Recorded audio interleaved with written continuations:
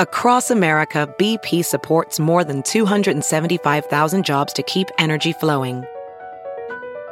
Jobs like building grid-scale solar energy in Ohio and producing gas with fewer operational emissions in Texas. It's and, not or. See what doing both means for energy nationwide at bp.com/investing in America. It's time for Justice Matters with former federal prosecutor and MSNBC analyst Glenn Kirshner.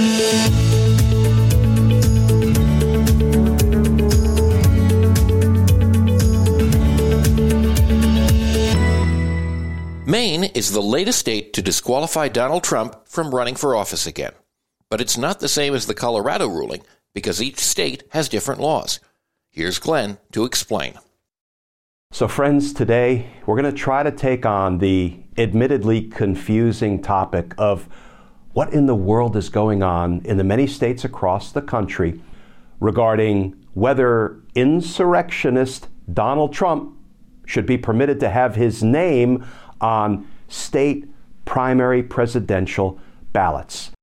And as you are no doubt already aware, there's lots of inconsistency among the states regarding how this issue is being handled. But let's start with this. There actually should be inconsistency. Why? Because the states get to run elections as they see fit, even elections to federal office. So each state passes its own unique election laws, promulgates its own election regulations, and they are different in all 50 states. You might say, well, that doesn't make sense when it comes to federal elections. Shouldn't there be one set of laws, one set of regulations, one set of rules? Arguably, yes, but that is not how the Constitution is set up.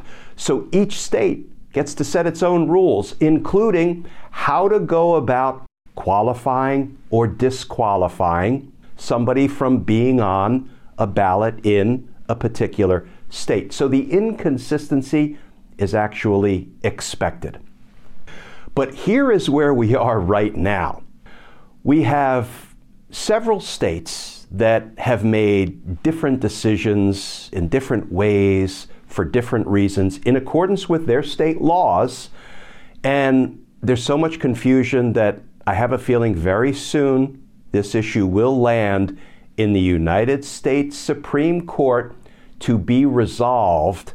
But how they choose to resolve it and what impact the resolution will have on each of the 50 states is a question that we can't definitively answer. But toward the end of this video, we're going to talk through some of the possibilities, even sort of some of the likely rulings from the Supreme Court on this issue. But let's start with where we are on the states that have made a decision. Most recently, the state of Maine. The Secretary of State of Maine has decided, as is her sworn duty under the Maine election laws, as is her obligation, she had to make a decision whether Donald Trump was qualified or disqualified from being on the Maine primary presidential ballot. And she had a hearing, she considered the evidence, and she concluded Donald Trump engaged in insurrection, so he is therefore disqualified. And upholding her oath of office, she refused to put his name on the ballot. Now, under the election laws of Maine, he has a right to challenge that in court, and he either has or he undoubtedly will challenge that in court. But Maine, as of right now, Donald Trump's name cannot be put on the presidential ballot. Let's go to Colorado. You may have seen the reporting that Colorado held a trial. A trial court judge took evidence, heard from lots of witnesses over the course of a couple of weeks, and that judge found that Donald Trump in fact engaged in insurrection. And then that went up to the Supreme Court of Colorado. Colorado affirmed that finding of the trial court judge. Yes, indeed, Donald Trump engaged in insurrection. and the Supreme Court of Colorado ruled he can't be on the Colorado presidential ballot. Now, that is also being appealed up to the Supreme Court. We'll talk more about that in a minute. Let's turn to another state, Michigan. In Michigan, the Secretary of State has no lawful authority to declare or decide whether a particular person who is put forward by the Republican Party of Michigan, whether that person is qualified or disqualified. So the Republican Party in Michigan can put forward any name of any person, and the Secretary of State does not have the lawful authority to keep that person off the Republican primary presidential ballot in Michigan. So in Michigan, Donald Trump's name is on the primary ballot. And then let's finish up our survey of where the states are at the moment with some new reporting in California. It looks like under the state election laws in California, Trump's name can't be kept off the primary ballot out there. So it looks like his name will be included on the presidential primary ballot in California. Now, before we turn our attention to what the Supreme Court might do with all of this, let's just go to some of the recent reporting about the new development, the state of Maine disqualifying Donald Trump from the primary ballot in that state. This is from some of the local reporting up in Maine. You know, I like to go to the local news accounts, the local newspaper reporting where I can. And this is from the Portland Press Herald. Headline, Maine Secretary of State bars Donald Trump from state's presidential primary ballot. And that article begins, Secretary of State Shannon Bellows issued a ruling Thursday night barring former President Donald Trump from appearing on Maine's March 5, 2024 presidential primary ballot. Bellows, a Democrat, became the first state election official to conclude that Trump's primary petition is invalid, ruling that the Republican is not qualified to hold the office of the president under Section 3 of the 14th Amendment. Trump's campaign says it will challenge her ruling in state court. Her decision makes Maine just the second state in the country to bar Trump from the ballot. Earlier this month, the Colorado Supreme Court booted Trump from the ballot under the same Civil War-era provision of the Constitution. It is likely the U.S. Supreme Court will have the final say on whether Trump appears on the ballot in Maine and other states. This quote from the Maine Secretary of State, quote, I conclude that the record establishes that Mr. Trump, over the course of several months and culminating on January 6, 2021, used a false narrative of election fraud to inflame his supporters and direct them to the Capitol to prevent certification of the 2020 election and the peaceful transfer of power, Bellows said in the statement she issued Thursday night.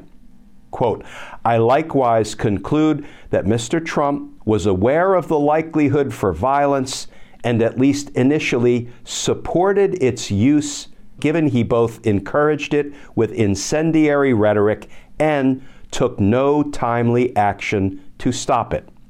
The weight of the evidence makes clear that Mr. Trump was aware of the tinder laid by his multi-month effort to delegitimize a democratic election and then chose to light a match.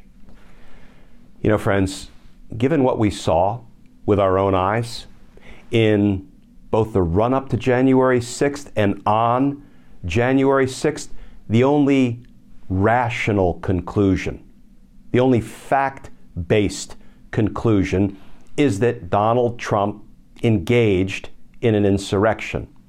He incited an insurrection, and we have all seen him continue to give aid and comfort to the insurrection and the insurrectionists with, for example, pledges of love and pardons for those people who attacked the Capitol on January 6th, trying to stop the transfer of presidential power. That's the only rational conclusion one could reach. But the first thing I want to do is I want to read just 53 words from the 14th Amendment, Section 3, to kind of frame our discussion of what the Supreme Court might do with this issue when it inevitably takes it up. And here's the operative language from Section 3 of the 14th Amendment. No person shall hold any office, civil or military, under the United States who, having previously taken an oath as an officer of the United States to support the Constitution of the United States, shall have engaged in insurrection or rebellion against the same, that is, the United States, or given aid or comfort to the enemies thereof. 53 simple, straightforward, unmistakable words. You know, I want to say it's almost inconceivable, but you know what? I'm going to drop the almost. It is inconceivable that the United States Supreme Court would rule that someone who holds the office of the presidency, who then engaged in insurrection, should be permitted to hold the office of the presidency again. That would violate those 53 clear, unmistakable words in the 14th Amendment that we just read together. And it would certainly violate the spirit of the 14th Amendment, Section 3. That doesn't answer the question, what might the Supreme Court do when it is called upon to rule on the issue of whether Donald Trump, one, engaged in insurrection, and two, is therefore disqualified under those 53 clear, straightforward, unmistakable words. Coming up next, Glenn explains the principles of appellate law and how Trump's appeals may play out. Stay with us here on Justice Matters. Hi, Beowulf here with Justice Matters, and I'm here to remind you about one of the best decisions I've made recently, getting Factor meals. Eating is so much easier for me with Factor's delicious, ready-to-eat meals. Every fresh, never-frozen meal is chef-crafted, dietitian-approved, and ready to go in just 2 minutes. You'll have over 35 different options to choose from every week, including Calorie Smart, Protein Plus, and Keto.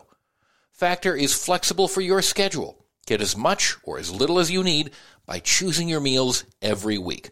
Plus, you can pause or reschedule your deliveries at any time. Also, there are more than 60 add-ons to help you stay fueled up and feeling good all day long. Factor is the perfect solution if you're looking for fast, premium options with no cooking required. Sign up today and save. I've done the math, and I can tell you Factor is less expensive than takeout, and every meal is dietitian approved, nutritious, and delicious. So what are you waiting for? Get started today and start meeting your meal and nutrition goals. Head over to factormeals.com/Glenn50 and use code Glenn50 to get 50% off. That's code Glenn50 at factormeals.com/Glenn50 to get 50% off. Remember, go to factormeals.com/GLENN50 and use code Glenn50 to get 50% off today. Have you heard you can listen to your favorite news podcasts ad-free? Good news. With Amazon Music, you have access to the largest catalog of ad-free top podcasts included with your Prime membership. To start listening, download the Amazon Music app for free or go to amazon.com/ad-free news podcasts. That's amazon.com/ad-free news podcasts to catch up on the latest episodes without the ads.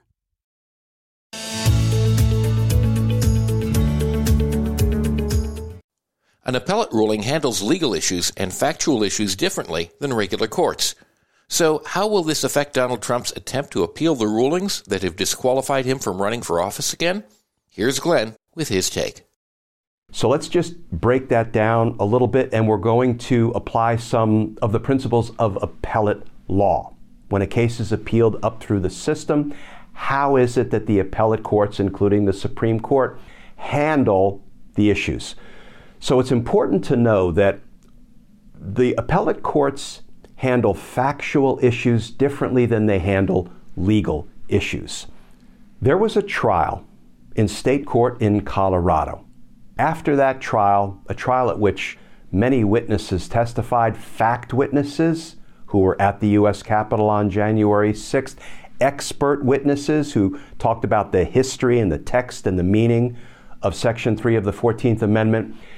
And a judge concluded at the end of that trial that Donald Trump, in fact, engaged in an insurrection. That is a finding of fact.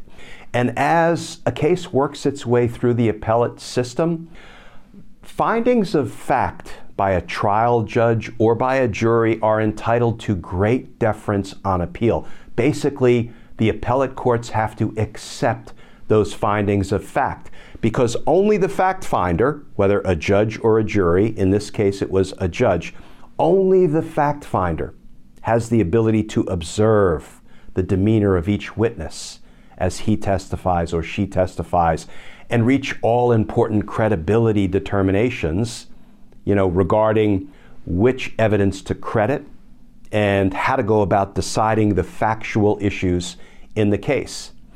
The reason I emphasize that is because the Supreme Court, applying the rules of appellate practice, will basically be bound by the factual finding of the Colorado trial court as affirmed by the Colorado Supreme Court that Donald Trump, in fact, engaged in insurrection.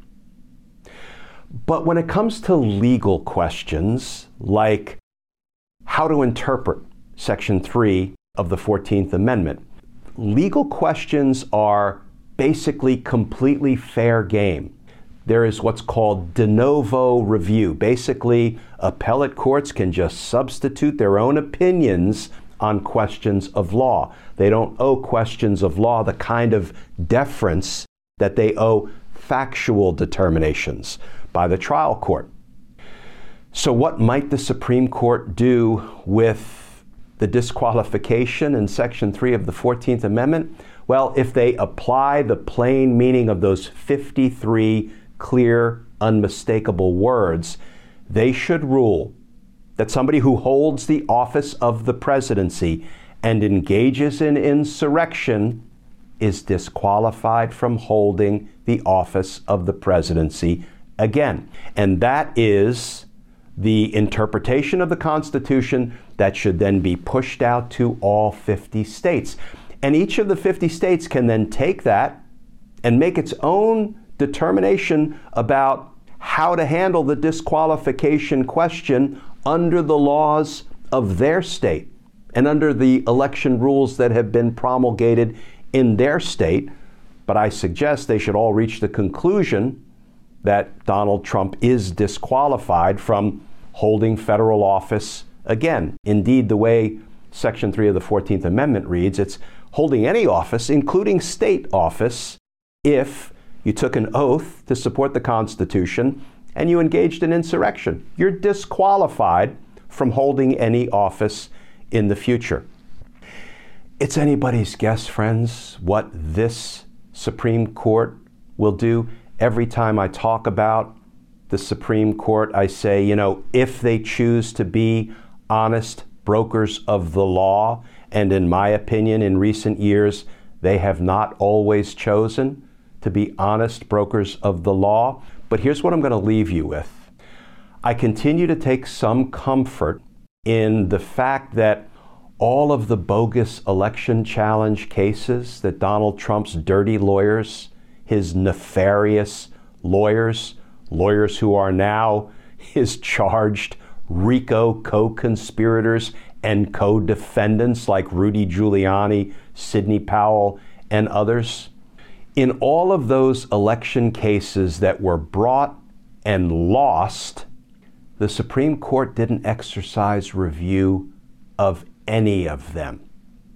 Had they really wanted to use their power and their position to help reinstall Donald Trump into the Oval Office for a second term. They certainly could have done it in the cases that Donald Trump and his lawyers were urging the Supreme Court to review, and they refused. That gives me some comfort that if they're honest brokers of the law, they will conclude that the 14th Amendment disqualifies Donald Trump from ever holding office again in the future, and the Republicans will have to find themselves another nominee.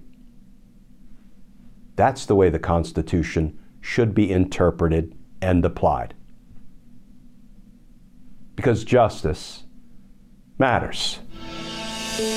Friends, as always, please stay safe, please stay tuned, and I look forward to talking with you all again tomorrow.